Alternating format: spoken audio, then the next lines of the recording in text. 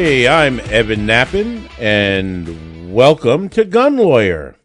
Hey, let me tell you, I am really happy today because we have a special guest on the show, someone who has been a really close friend of mine for many years, and somebody who I am just extremely excited to have on the show to talk about the importance of what he does.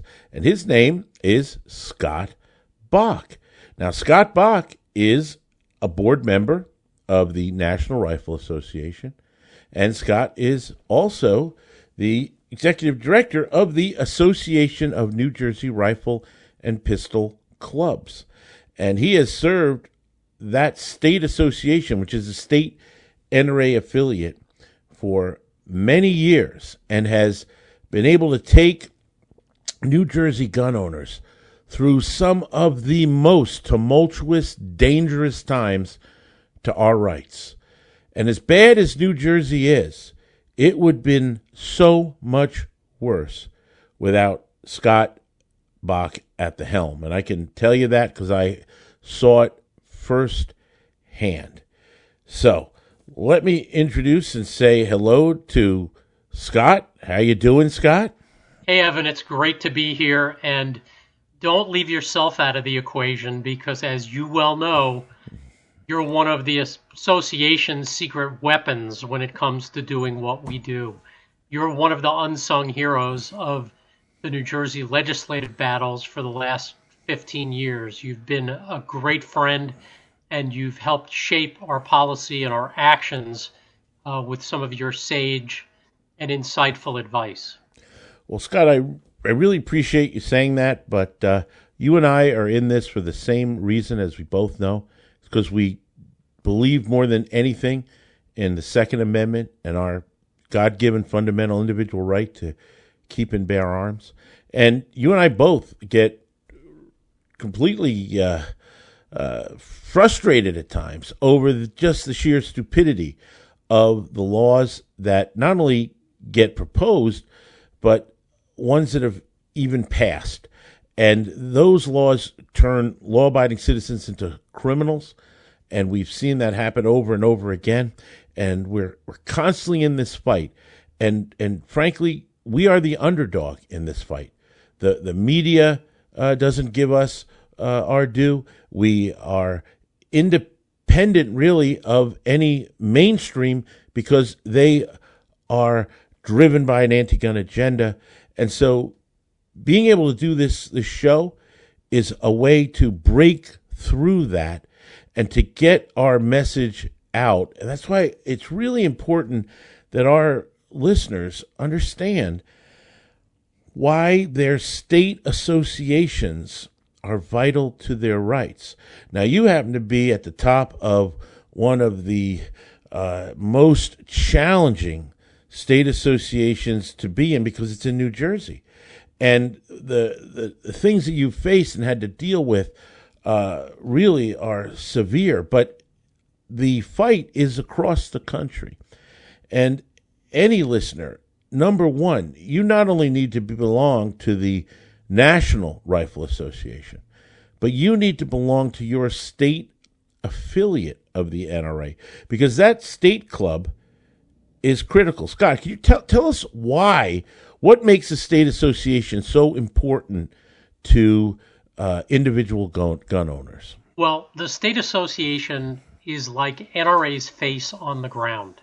NRA is dealing with 50 states, and while NRA does an incredible job in those 50 states as well as nationally, there's nothing like having people whose lives and energies are completely focused and absorbed on what's going on in their particular state. And that's what we do. We call the association by its initials. It's a mouthful, ANJRPC, otherwise known as Association of New Jersey Rifle and Pistol Clubs.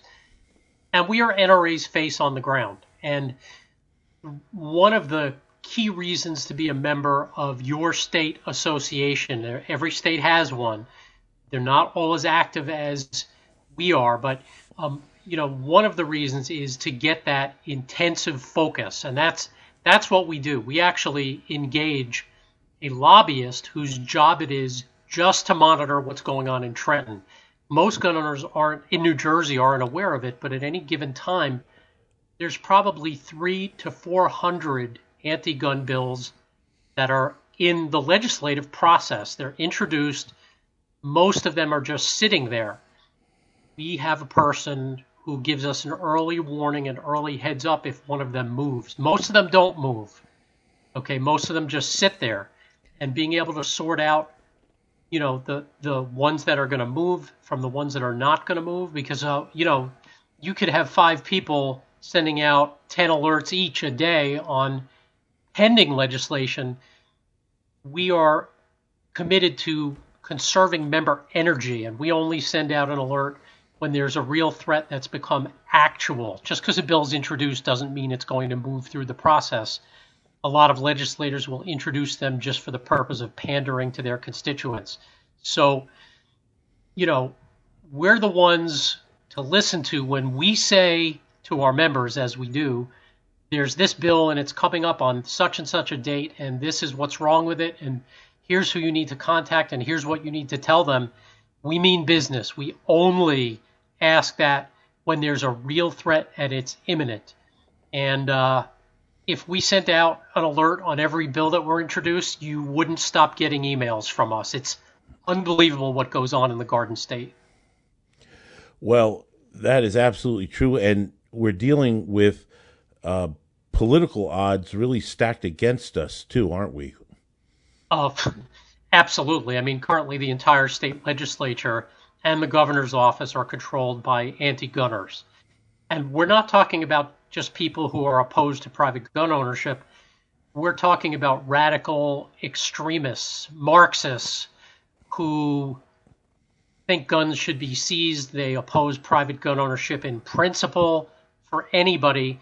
And the regulations, the thicket of regulations, as you well know, is unbelievable, and they keep heaping more, and they keep heaping it on the wrong people because criminals don't pay any attention to their stupid gun laws. The only people that pay attention to them are people like you and me and your clients who contort ourselves to follow these rules. And then when a criminal goes out and does something, and by the way, gets released in the catch and release system, okay, they pass another law that only affects you and me. And by the way, when one of our law-abiding citizens get caught up in that, they're not caught and released. They're caught and ensnared in a system that tries to put people in jail, as you well know, for 5 to 10 years for crimes that are not really crimes. No, they're just technical games, a matrix of technicalities that if you step outside of it, you're now looking at the most draconian penalties imaginable. 10 years in state's prison, minimum mandatory, 3.5 years, no chance of parole on the simplest of gun possession. It's outrageous. And New Jersey gun laws have destroyed people, destroyed their careers, destroyed their families, destroyed their hopes and dreams. Absolutely destroying people.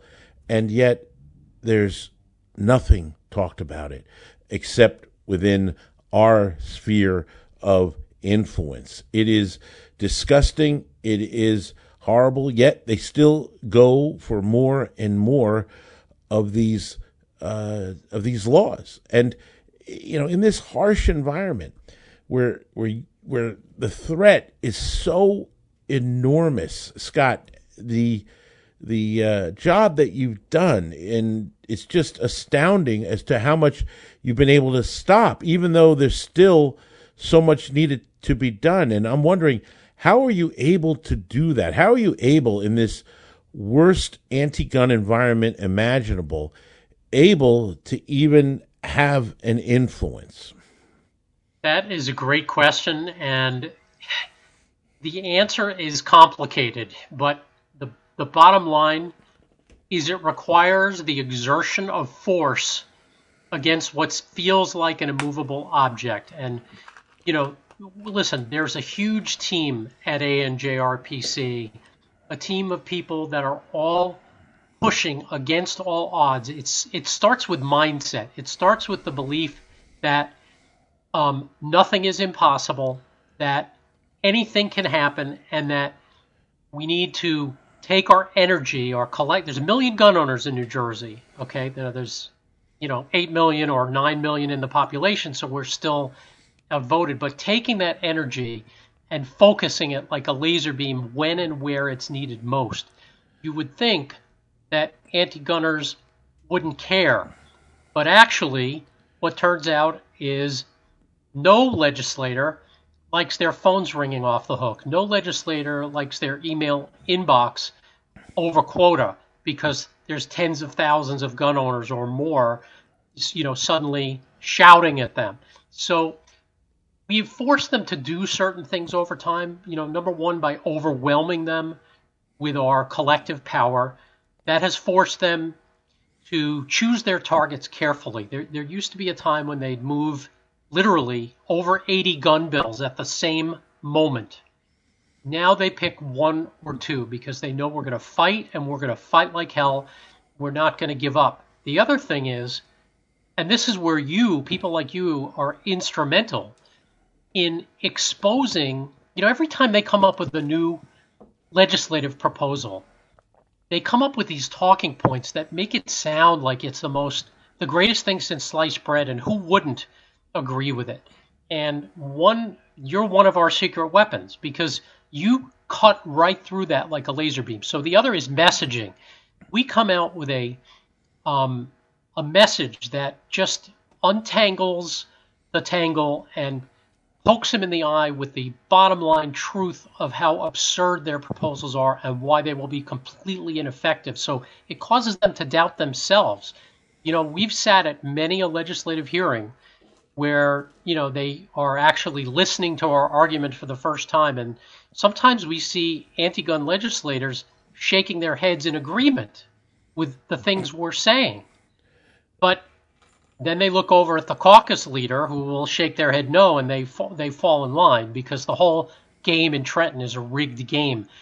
Legislators don't work their way up if they don't do as they're told. So, listen, Jersey is a tough fight, and it's a game of pure defense at the moment, unfortunately, but the way we've succeeded is by sheer force of will, refusing to give in, poking in between the eyes with truth, and not just argument, not just intellectual argument, but emotional argument. Like oftentimes when I'm testifying in Trenton, you won't hear me talk so much about, scholarly research. You'll hear me talk about the single mom, at home, as the window breaks in the middle of the night, with intruders breaking in, and she either is still waiting like people in New Jersey is still waiting for her permit to purchase a handgun and can't defend herself, or is limited to 10 rounds due to New Jersey's stupid laws, while the criminals come in with 30-round magazines, and out of a dead sleep, she's got to defend herself and her child. Okay?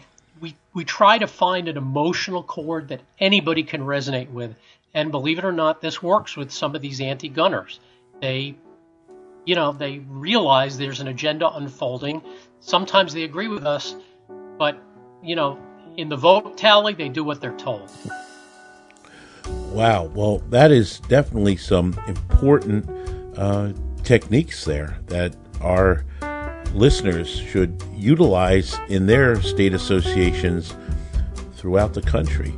And we'll be back to talk more about this critical subject with Scott Bach.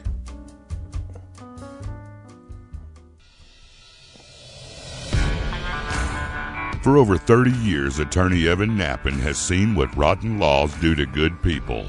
That's why he's dedicated his life to fighting for the rights of America's gun owners. A fearsome courtroom litigator, fighting for rights, justice, and freedom. An unrelenting gun rights spokesman, tearing away at anti-gun propaganda to expose the truth. Author of 6 best-selling books on gun rights, including Nappen on Gun Law, a bright orange gun law Bible that sits atop the desk of virtually every lawyer, police chief, firearms dealer, and savvy gun owner. That's what made Evan Nappen America's gun lawyer. Gun laws are designed to make you a criminal. Don't become the innocent victim of a vicious anti-gun legal system. This is the guy you want on your side. Keep his name and number in your wallet and hope you never have to use it. But if you live, work, or travel with a firearm, the deck is already stacked against you. You can find him on the web at evannappen.com or follow the link on the Gun Lawyer resource page. Evan Nappen, America's gun lawyer. You're listening to Gun Lawyer with attorney Evan Nappen. Available wherever you get your favorite podcasts. I am a lawyer. I am a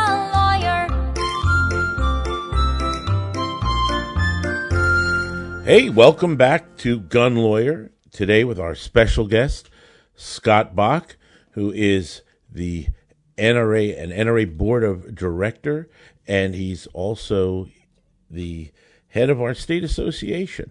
And Scott has been in the gun rights fight for a long, long time, and he has made a tremendous difference in the toughest environment when it comes to guns, and that is New Jersey.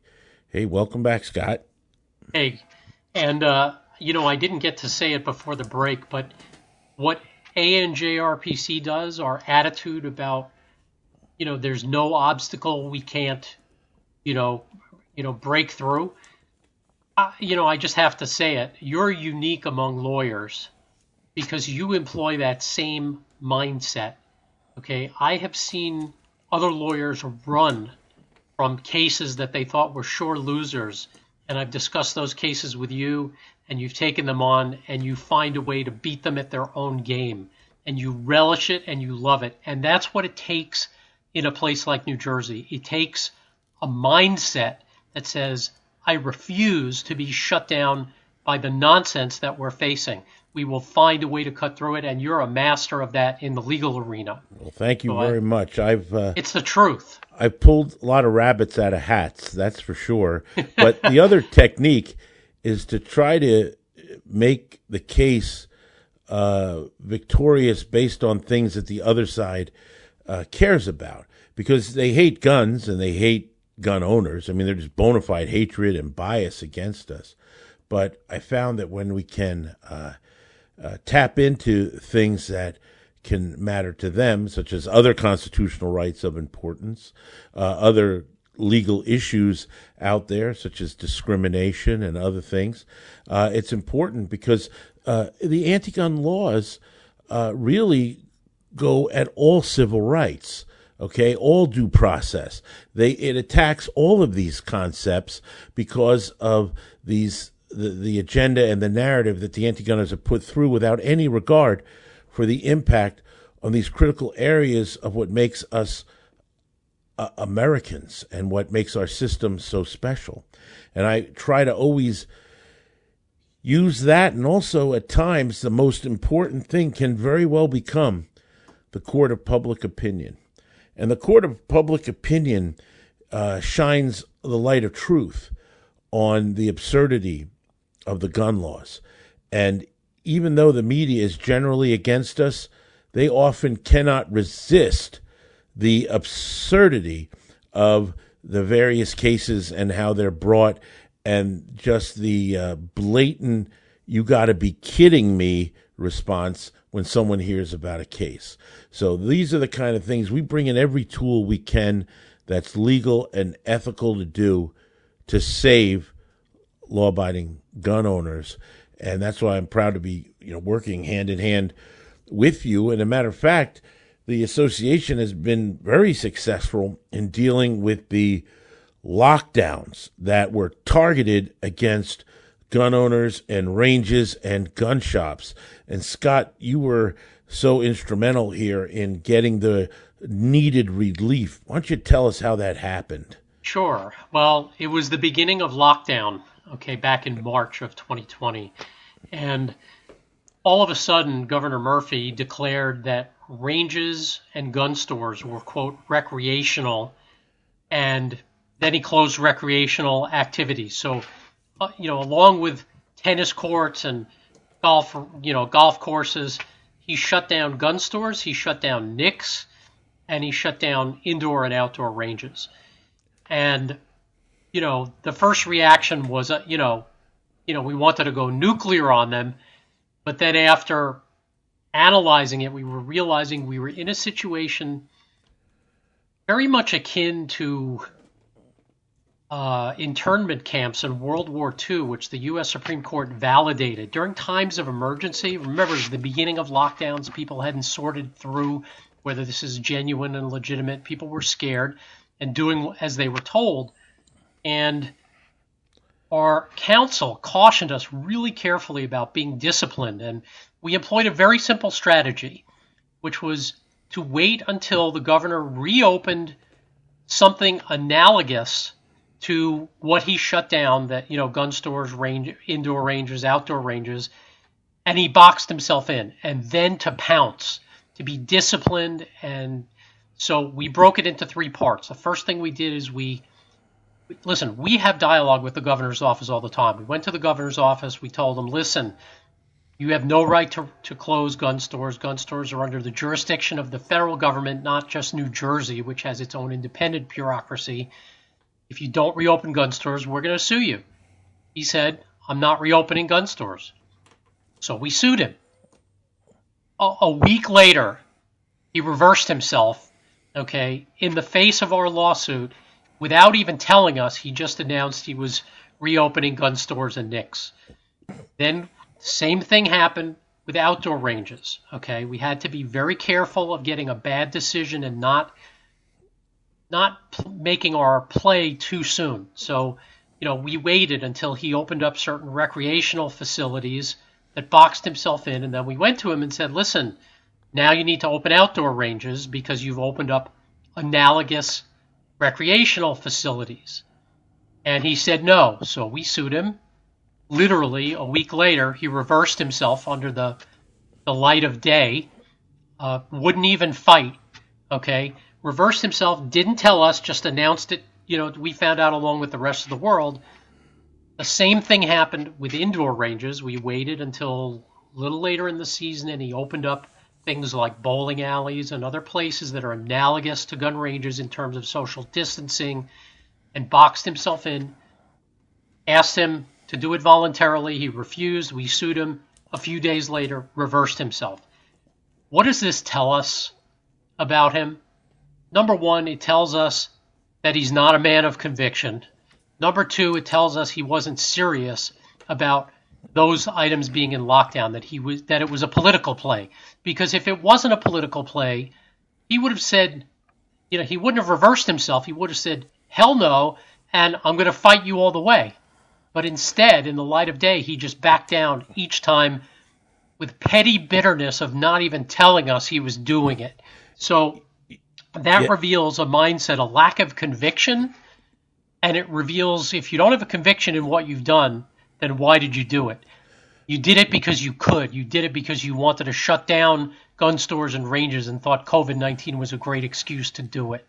Absolutely. And Scott, that was fantastic generalship by you. I mean, you really took on the leadership role of having these cases proceed in a way where you were the Sun Tzu of our fight. Because even though you filed the suits, you never had to litigate to win. And you won each one simply by the threat that you put forward, because you waited until it was ripe to do it and then struck. And so you got a hat trick on all 3 wins in the face of the most anti-gun governor, most anti-gun attorney general in the most anti-gun state, and got the retail stores, outdoor ranges, and indoor ranges open. That's a fantastic job. And it really shows just how smart and correct the decisions that you made were. It's awesome. Great job. It was a team effort. It's what we do at ANJRPC. Don't tell us the odds. We're like Han Solo. Never tell us the odds, because we will always find a way. Evan, as you know better than anybody, it all comes down to attitude. It all comes down to just planting your feet and saying, we're not giving into this. All the odds may be against us, but we're going to find a way. And it's that attitude that drives us, you in your legal practice, and me in what I do for the association on the political side, to find solutions that nobody else sees. Everybody else sees what we're dealing with, and they give up. And you can't give up. You know, as long as there's breath left in you, as long as you're living under, you know, the boot of you know, unconstitutional dictators, you know, you have to fight. You can't give up ever. And we do. We fight hard, and yet I want to talk about something from that individuals, you know, our great listeners might be even wondering about, and that is, how did you get into this? Why are you such a fighter, and what makes you you? Because you've been there battling it out for our constitutional rights in this incredibly tough environment. But what got you there, Scott? What got your interest in this, and how did this come to be about you, the person? Tell us about that. Well, it's kind of a personal story. I grew up in New York City. Okay, and I believed everything I was told about guns when I grew up, but I knew something wasn't right. And, you know, in my 20s, I bought my first home in New Jersey in a rural area. And there are basically two events that happened that shaped me. One was an event where I was out for a hike in New Jersey on a July morning in 2000, the year 2000, and a gigantic black bear. I came face to face with a gigantic black bear, okay, and I was not prepared for that, okay, and my heart started beating out of my chest. I see. And I so somehow... Wait. So at that moment, you learned that you're not exactly sure what they do in the woods, but you sure know what you did in the woods, right? I think so, right? Yeah. Absolutely. Yeah, right. The other thing was this movement in my life started where I started to get interested in firearms, and that, you know, I followed that wherever it led, and it led to, you know, training. I trained with Colonel Jeff Cooper, who may be known to some of the listeners. He created the art of the pistol. He created modern pistol technique, and I trained with him. And one of my heroes, and I'm sure one of yours, one of the greatest gun writers, and so influential throughout so much of what we love, from the 45 1911 to the Scout rifle to just the 10 millimeter. I mean, what an influence and an amazing person. And I miss his columns to this day. I miss the wonderful things he wrote. But I was a closet gun owner at first. I was one of those people who, like, you know, looked to the left and looked to the right and didn't want to make waves. And the thing that changed that was actually a relationship I was in with a woman who I thought I deeply loved. I thought it might be the one. And she completely was intolerant of firearms and anything to do with firearms. And, you know, when you find that person that you think is the one, it gets under your skin. It's not just like, okay, bye-bye. But in the end, I was forced to make a choice. And I knew it wasn't right because, listen, it's one thing to compromise in a relationship. It's another thing to change who you are, to change your identity. And my identity was unfolding. And one of the hardest and most painful things that I've ever done is to let go of that relationship. And that was the reason. In other words, honestly, you had a choice between love and your constitutional freedom to own guns, and you chose your rights. I chose freedom because you can't give up who you are in a relationship, okay? Because then it wouldn't work, would it? It would not work, and it's not the right thing, but it was difficult because this was so intense. And you know what I said, okay? Because I paid an emotional price for it, you know, that was with me for a long time. And something inside me clicked, and I said, you know what? I have paid this price for what I believe. I am not only not going to be silent about it, I'm going to shout it from the rooftops now. I am going to be unashamed and vocal about my interest in freedom and all of its aspects, including and especially firearms. And literally within a year of that, I was on the board of ANJRPC, and I was, all of a sudden these circumstances manifested that take people decades to win their way into an organization. And, I'm on the board of ANJRPC, and I'm on a committee at NRA. And all of a sudden the doors started flying open, and an entire career path, not a career path, a life path opened before me. And it actually changed my career path because I was a practicing attorney.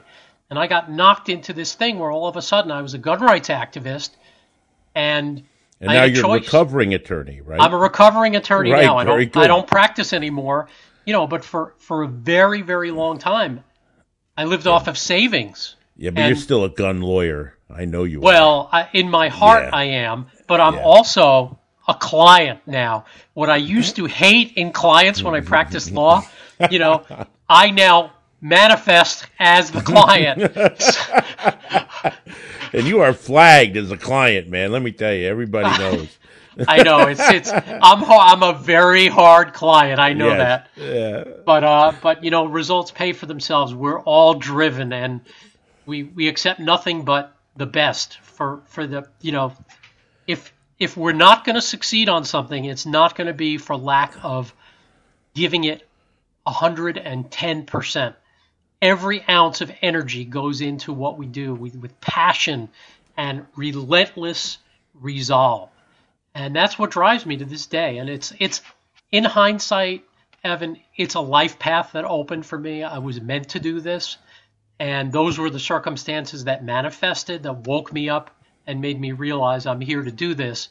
And I've dedicated my life to it. And I'm not out there thumping my chest and talking about how great.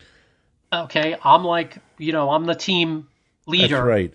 And it's all for the team, and it's all and for that's why, the let me rights. tell you, that's why I appreciate you coming on today and actually talking about these things, because you don't ever brag. You're very modest, and yet I look and say, oh my God, the stuff Scott's done.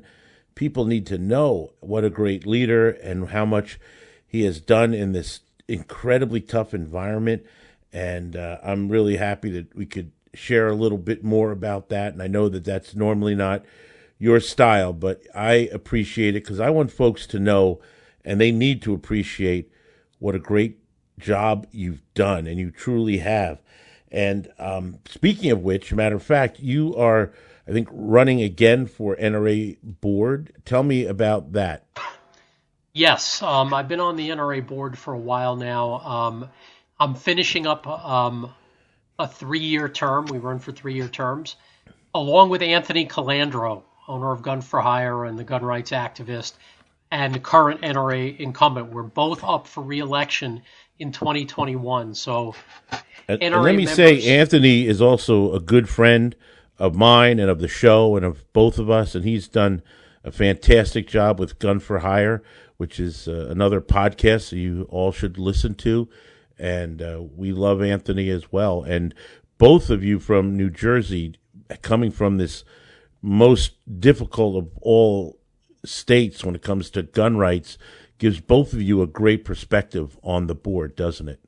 It really does, and it helps us bring our experience to the board. Okay, I mean, listen, there are people from states like Arizona who, their biggest obstacle is whether you can carry in a bar or not. Okay, right. I'm not joking. That's a real example. Man. Okay, it was 1 year a friend of mine who's on the board from Arizona. Their big legislative fight was carry in bars. Okay, so it brings perspective. It brings our experience to the NRA board. It also postures us to get resources from NRA that are pouring into New Jersey, which we don't.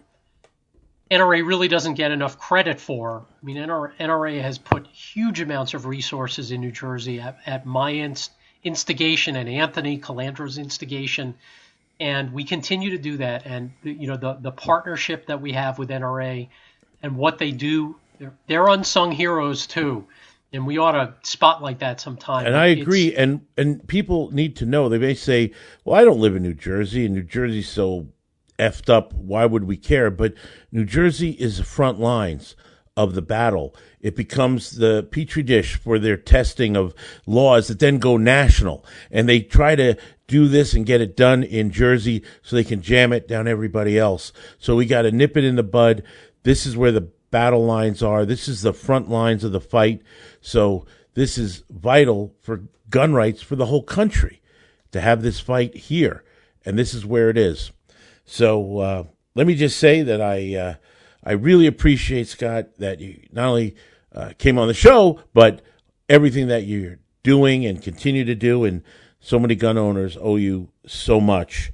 Let me just say that this is Evan Nappen reminding you that gun laws don't protect honest citizens from criminals. They protect criminals from honest citizens. Keep a fellow gun owner from becoming a law-abiding criminal. Tell them to listen to Gun Lawyer Radio. Visit our website at gun.lawyer. Gun Lawyer is a Counterthink media production. The music used in this broadcast was managed by Cosmo Music, New York, New York. Reach us by emailing evan at gun.lawyer. The information and opinions in this broadcast do not constitute legal advice. Consult a licensed attorney in your state.